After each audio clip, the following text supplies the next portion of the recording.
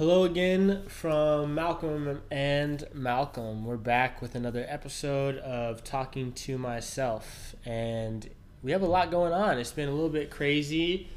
We are now getting started with our summer placements, so I'm going to be working at the Washington Nationals Youth Baseball Academy, doing a little bit of STEM work. And Malcolm, what are you doing? I'm going to be at the same school I was at this whole year, Friendship Public Charter School, Southeast Academy, teaching second graders rising into third grade. So we're sort of getting ready to have our summer where we prepare to start taking over our own classrooms. I know that I just got, I got the email saying that I got accepted and that they're excited to have me, but I haven't gotten the contract yet. So we'll see when the contract finally comes. But as of right now, I do believe that I will be working at Washington Union Charter School teaching first grade, which is a little bit of a different grade than what you might have remembered me doing, which was fourth grade. It's a little bit of a jump, but I'm excited for the challenge. How about you? Yeah, definitely. And I'm happy to announce that I have signed to work at Eagle Academy. It's a public charter school out here in Washington, D.C., in Congress Heights. And I'm also going to be teaching first grade as well. So that's pretty exciting that both of us, Malcolm and Malcolm, will be teaching first grade. So, we'll be able to build off that and talk about that. But I'm very excited. And I know from what I've talked on previous episodes, this is great for me because I actually really wanted to be in early childhood. And so I'm very excited to be teaching such an important grade. I think after signing my contract and really thinking about it, I was like, wait, first grade? That's a big deal. That's the grade where they really learn how to read. That you wanted. Yeah, that was perfect. Sure. It's right in the middle between pre-K, kindergarten, first grade. I did second grade this year too, so yes, it's nice. It's gonna be nice. I know Malcolm was pretty excited to be able to talk curriculum and to be able to do some fun things collaboratively coming up this school year. So I'll have to lean into a little bit of that uncomfortableness for me and hopefully leave a lot of room for growth. So should be very exciting. We'll see how that ends up coming up or sort of manifesting into this coming year.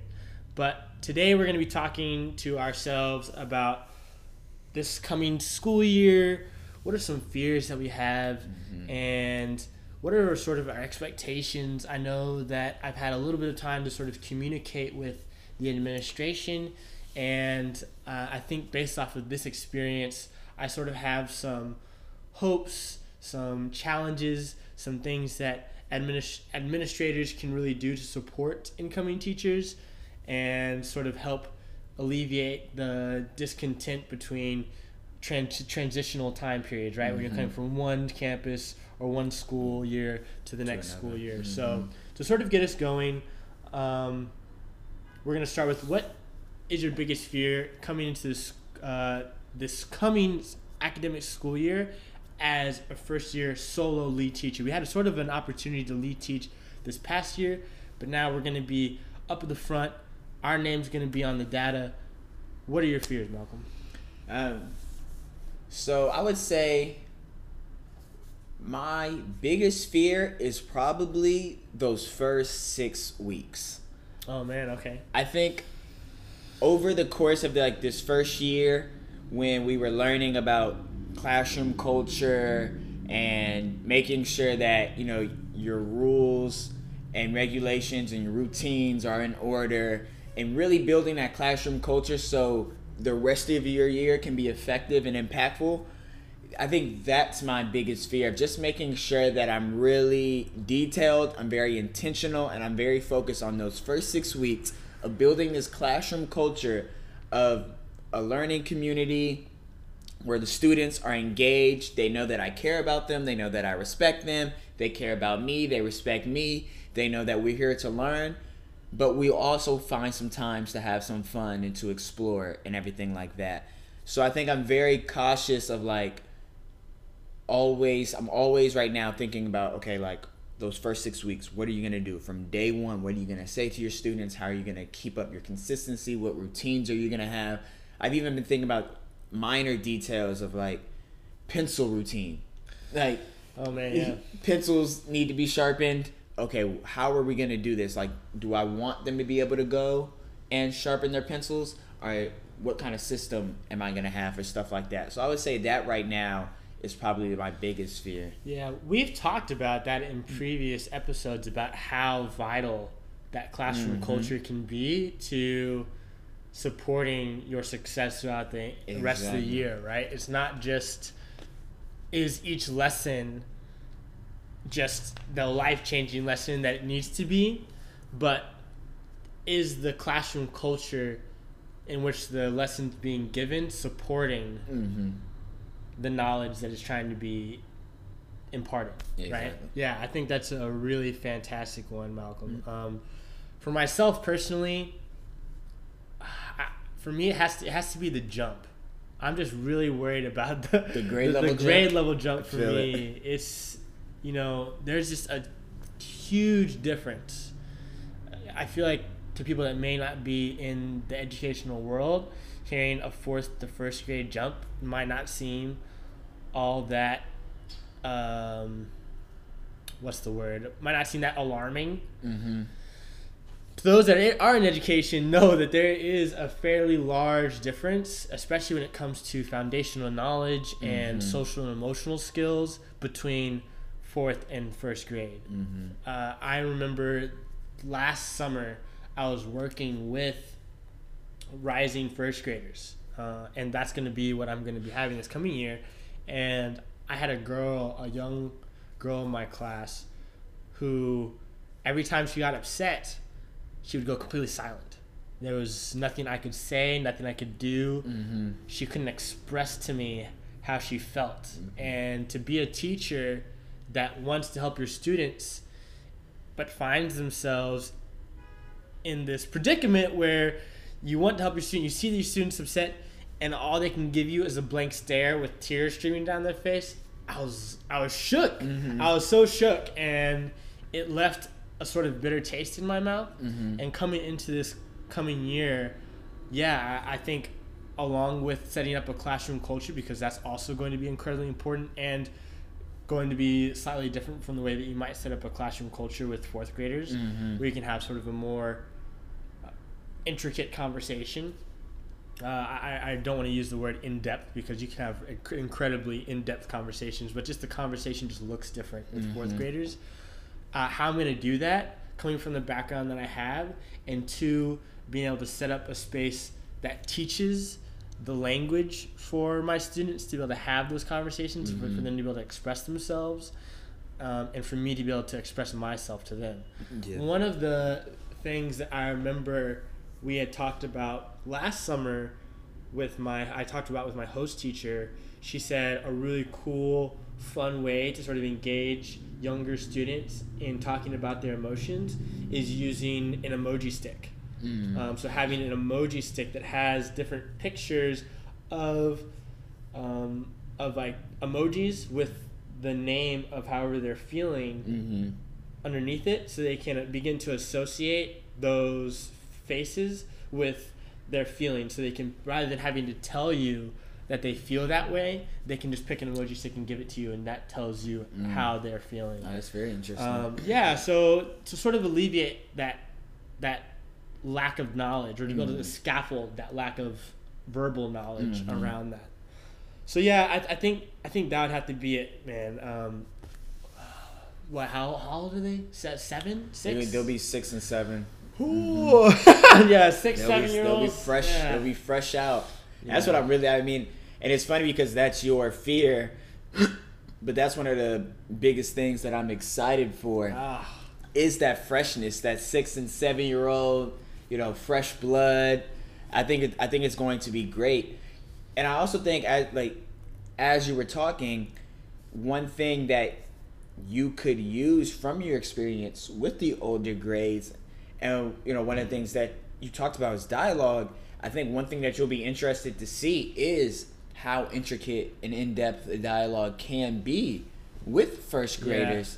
Yeah. And I think, like you said, it's about that learning environment, right? It's about giving them, one, you said, the tools, to scaffold, and then the space, creating that open space that allows them to communicate and feel like you respect them as communicators, as kids who have their own thoughts and have their own ideas and everything like that.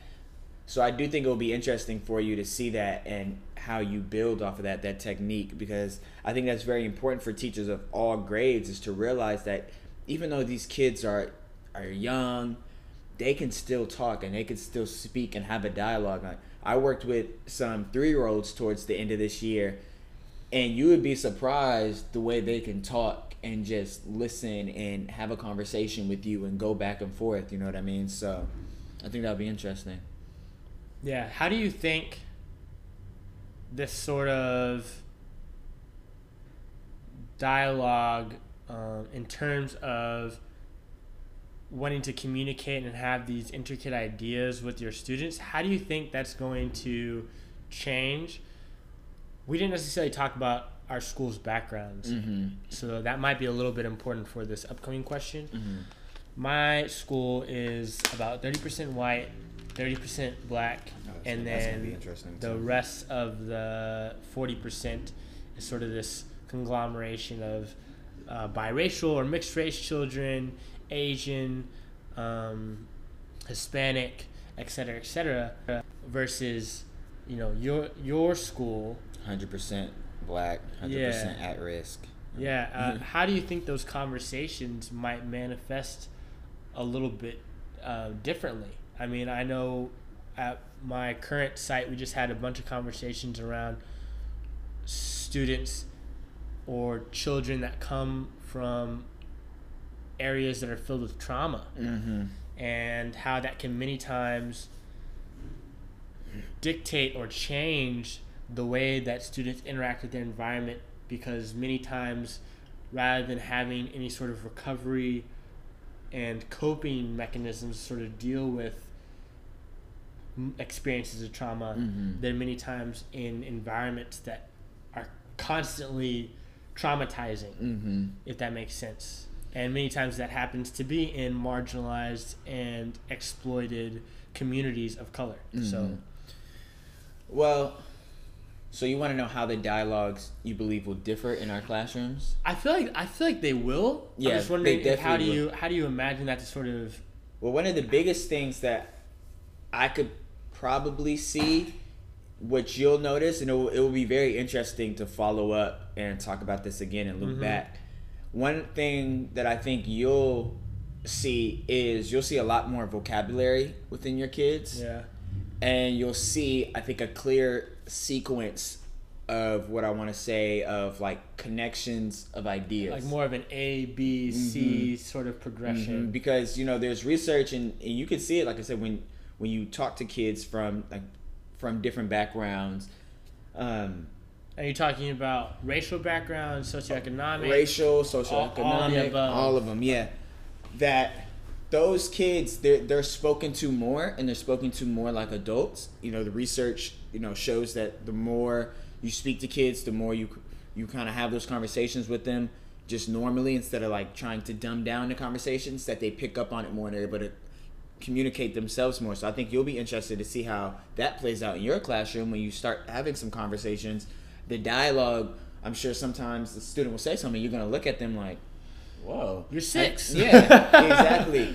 And I know from conversations that I've had with students at my school at the same level, you know, I'm even surprised sometimes at the vocabulary they use, but also I could see how their vocabulary is limited. And so they're only able to express certain points and certain ideas, and they're not exposed to as much. Like, I remember a really profound moment when I was talking to my kids. We were doing a social studies lesson, and my teacher was teaching them about community and the mayor and stuff like that. And a lot of them didn't know, one, who the DC mayor was, and I thought that was pretty important, that they didn't know who the DC mayor was.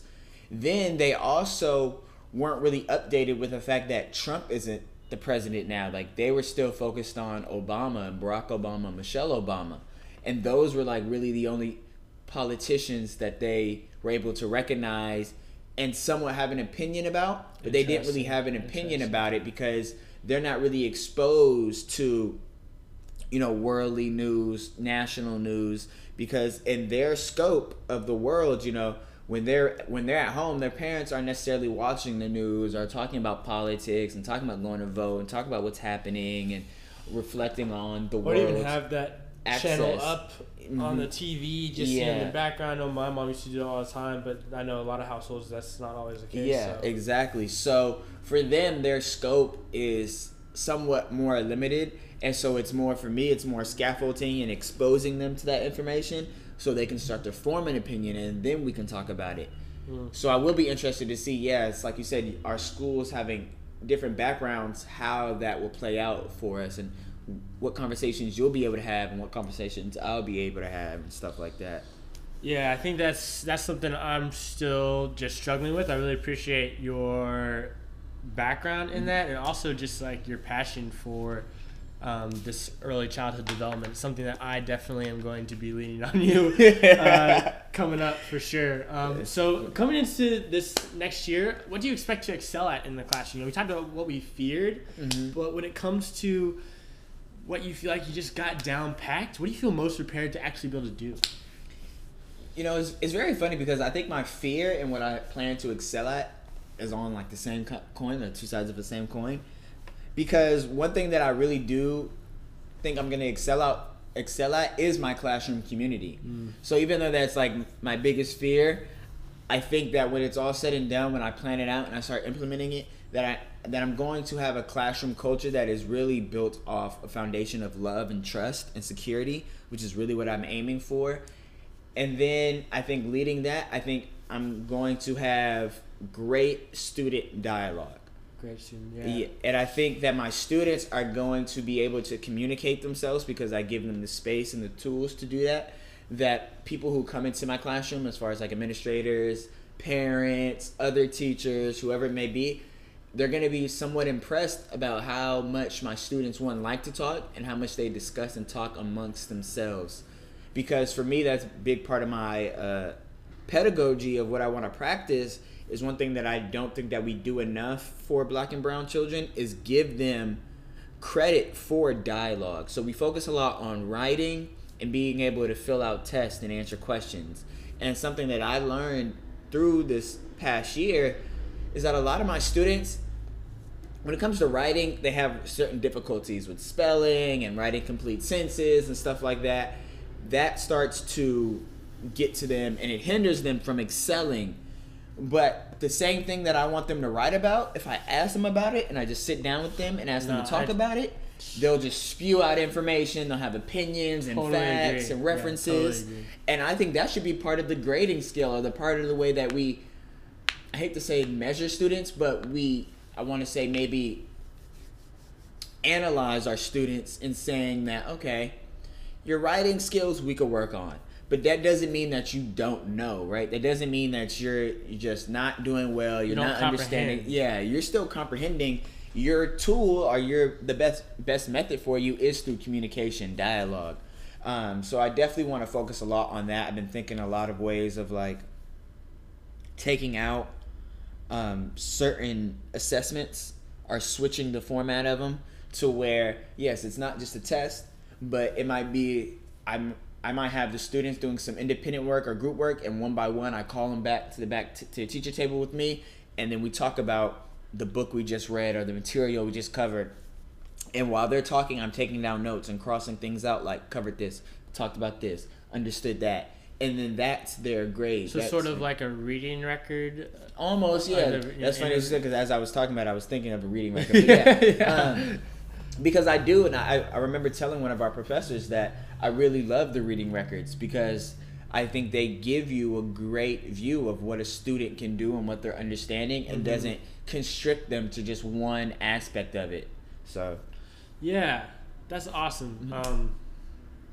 You took the words right out of my mouth. I'm going to be totally honest that I, if I had to pick something for myself that I was going to possibly excel at, it would be similar vein, building strong connections with my students. I feel like that's something I do really well, and going into this coming year, I think I'll continue to excel at that, especially when it comes to building that classroom culture.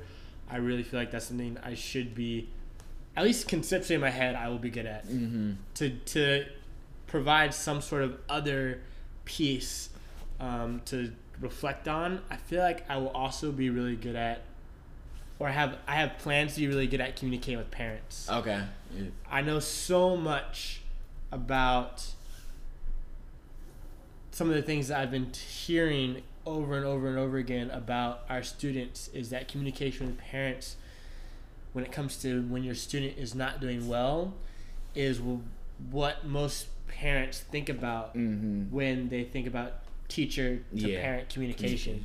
And I want to sort of fight against that narrative as much as I can to really I agree. build positive relationships with parents, so that when I'm giving a call home, it's not just Alexander was not sitting in his seat, but it was Alexander had a fantastic day. We got through, he expressed a really interesting point when we discussed our book earlier today. Those are the things I want to highlight in my classroom. I agree. And to be able to invite those conversations that are happening in my classroom to happen at home as well. And to sort of bridge the separation between classroom and home, if that makes sense. No, I agree. I agree. I want to sort of develop a plan. I feel like the best, most personal way is to give that phone call. Imagine trying to have like 24 students and trying to, at the end of each week, give them all a call home. May not be the most feasible, but maybe breaking it down into, at the end of each week, like 6. And so then over the course of a month, the first week it will be these 6 students, and the next week will be these 6. Break it down like that, and sort of continuing to build that familial partnership is something that I really, not only do I feel like is important, but I think I'm going to be pretty good at doing. So. Yeah. No, I think that's very important. Yeah, I agree. For me, that's one of my worries. I think once I get into it, I'll be okay at it and I'll be pretty good at it. But for me, that is one of my worries, and one of the biggest things I think is going to take me time to really, like you said, develop a plan and say, okay, this is how I communicate with parents. This is how often.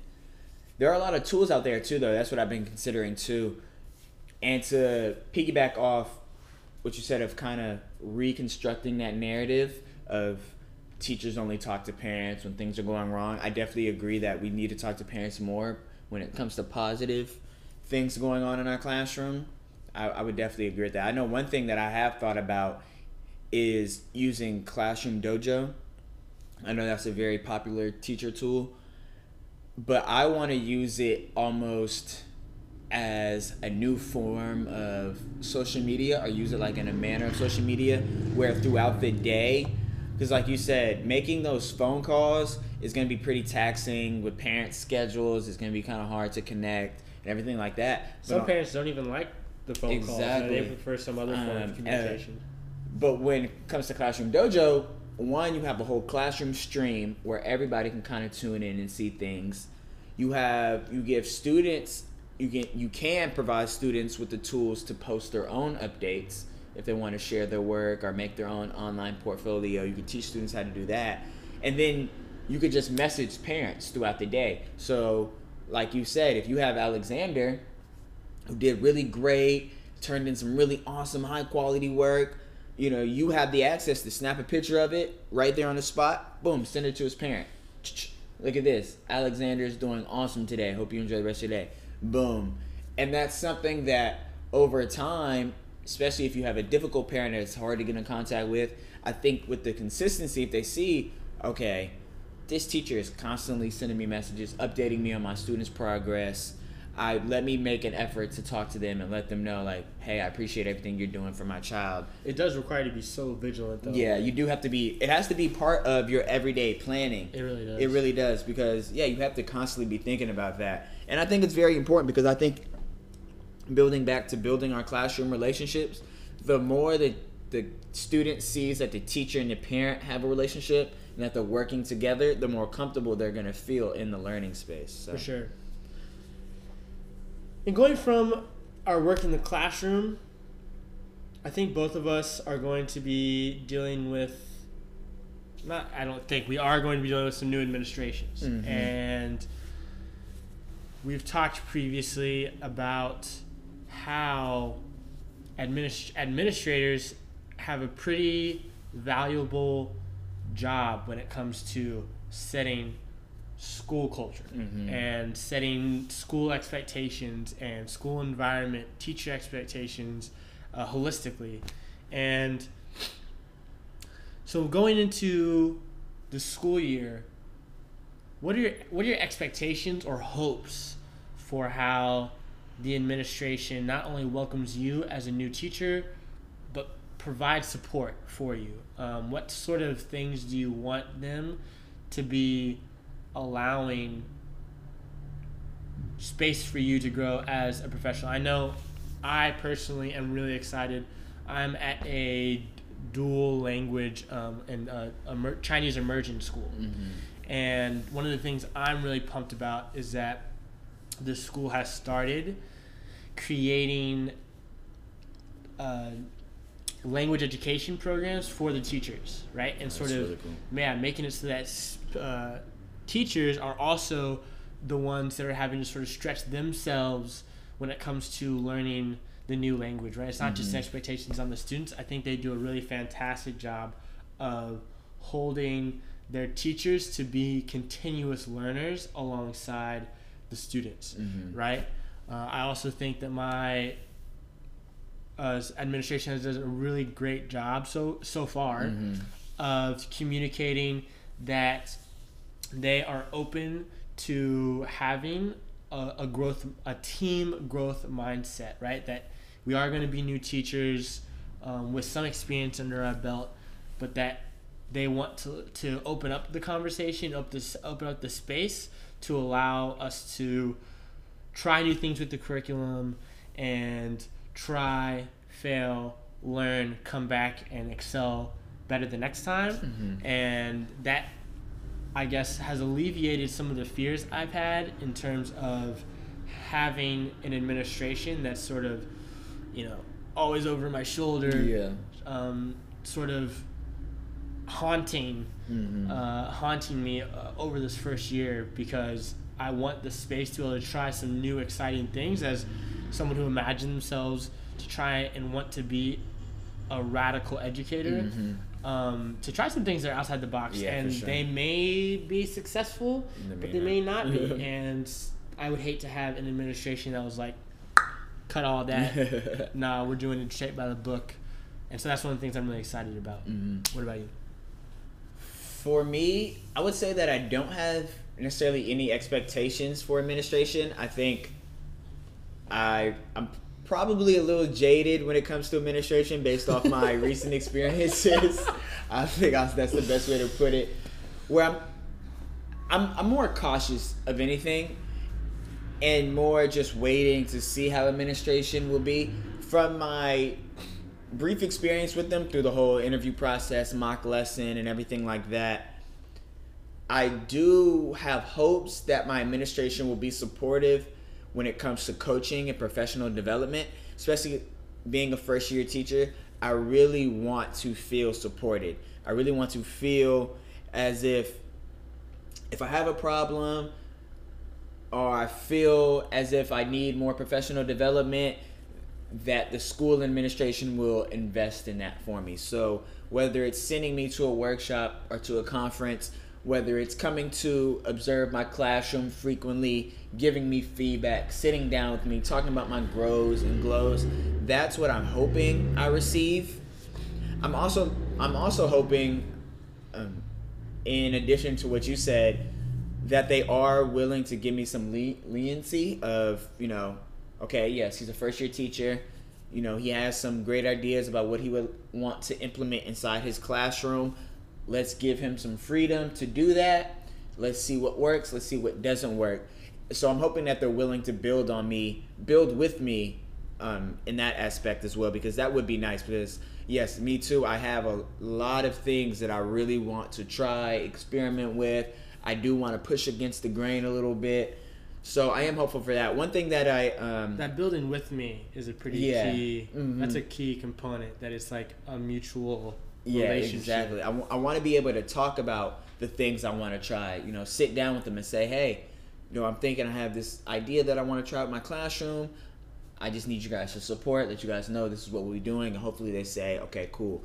I know at Eagle, they pride themselves on focusing on the whole child, and so a big part of their curriculum and their instructional time is geared towards the social emotional content. So I'm hoping that is true, and so when I am focusing on that content, I don't get a lot of pushback about we need more instructional time for content. I hope that they're open and saying, okay, yes, we pride ourselves on social emotional development, especially being in first grade.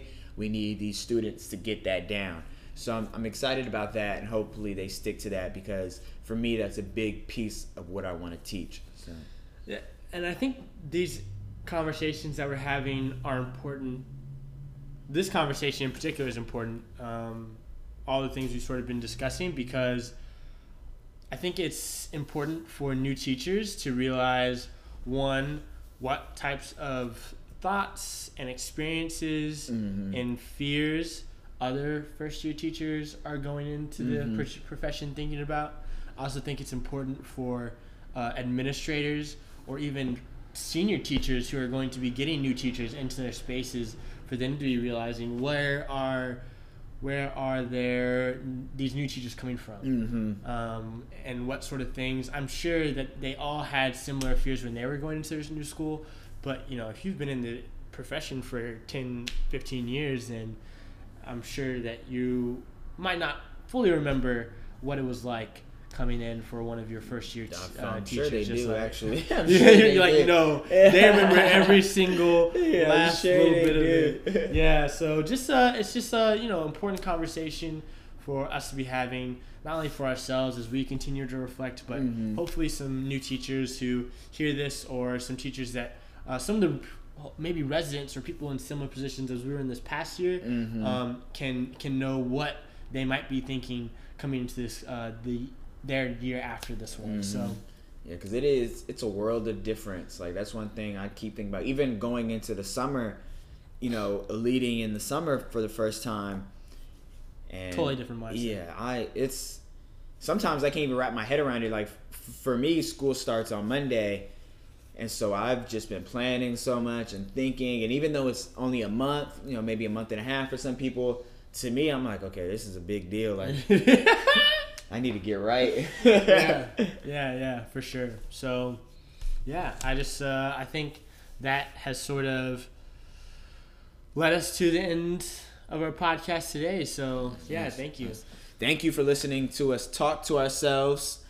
We talked about our biggest fears going into the school year as our first year being a solo lead teacher, some of our expectations, what we think we'll be good at, what we think we might have some trouble with, what we're prepared for, what we're not prepared for, what we're preparing for, and then also our views on school administration and that leadership aspect of it.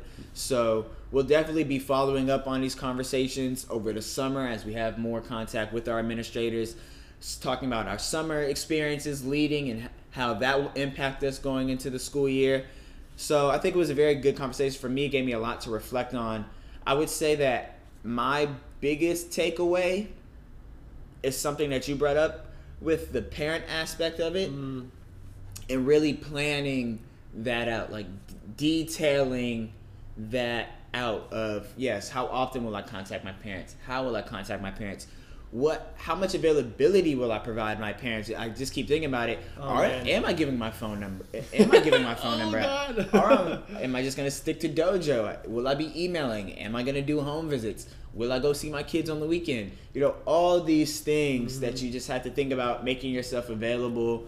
How much can you really invest in that? So I would say that was my biggest takeaway. What about yours? Yeah, I think in the same vein as one of the very first things that we discussed, thinking about how we're going to be setting up that first 6 weeks of the classroom.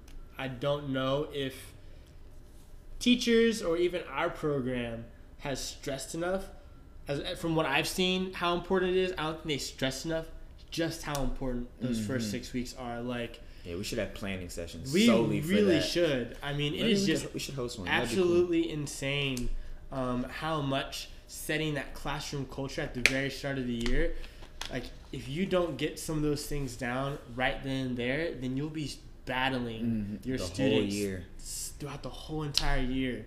So making sure you set up those that classroom culture, those classroom routines is going to be really important for not just lesson success, but a year of success in your classroom. Exactly. So definitely be on the lookout for more conversation about that as we continue to plan. Make sure that you do check us out on all our social media. We're set up everywhere. We're on Facebook. The link, the @ is @talking2myself. That's the number 2, talking to myself, edu.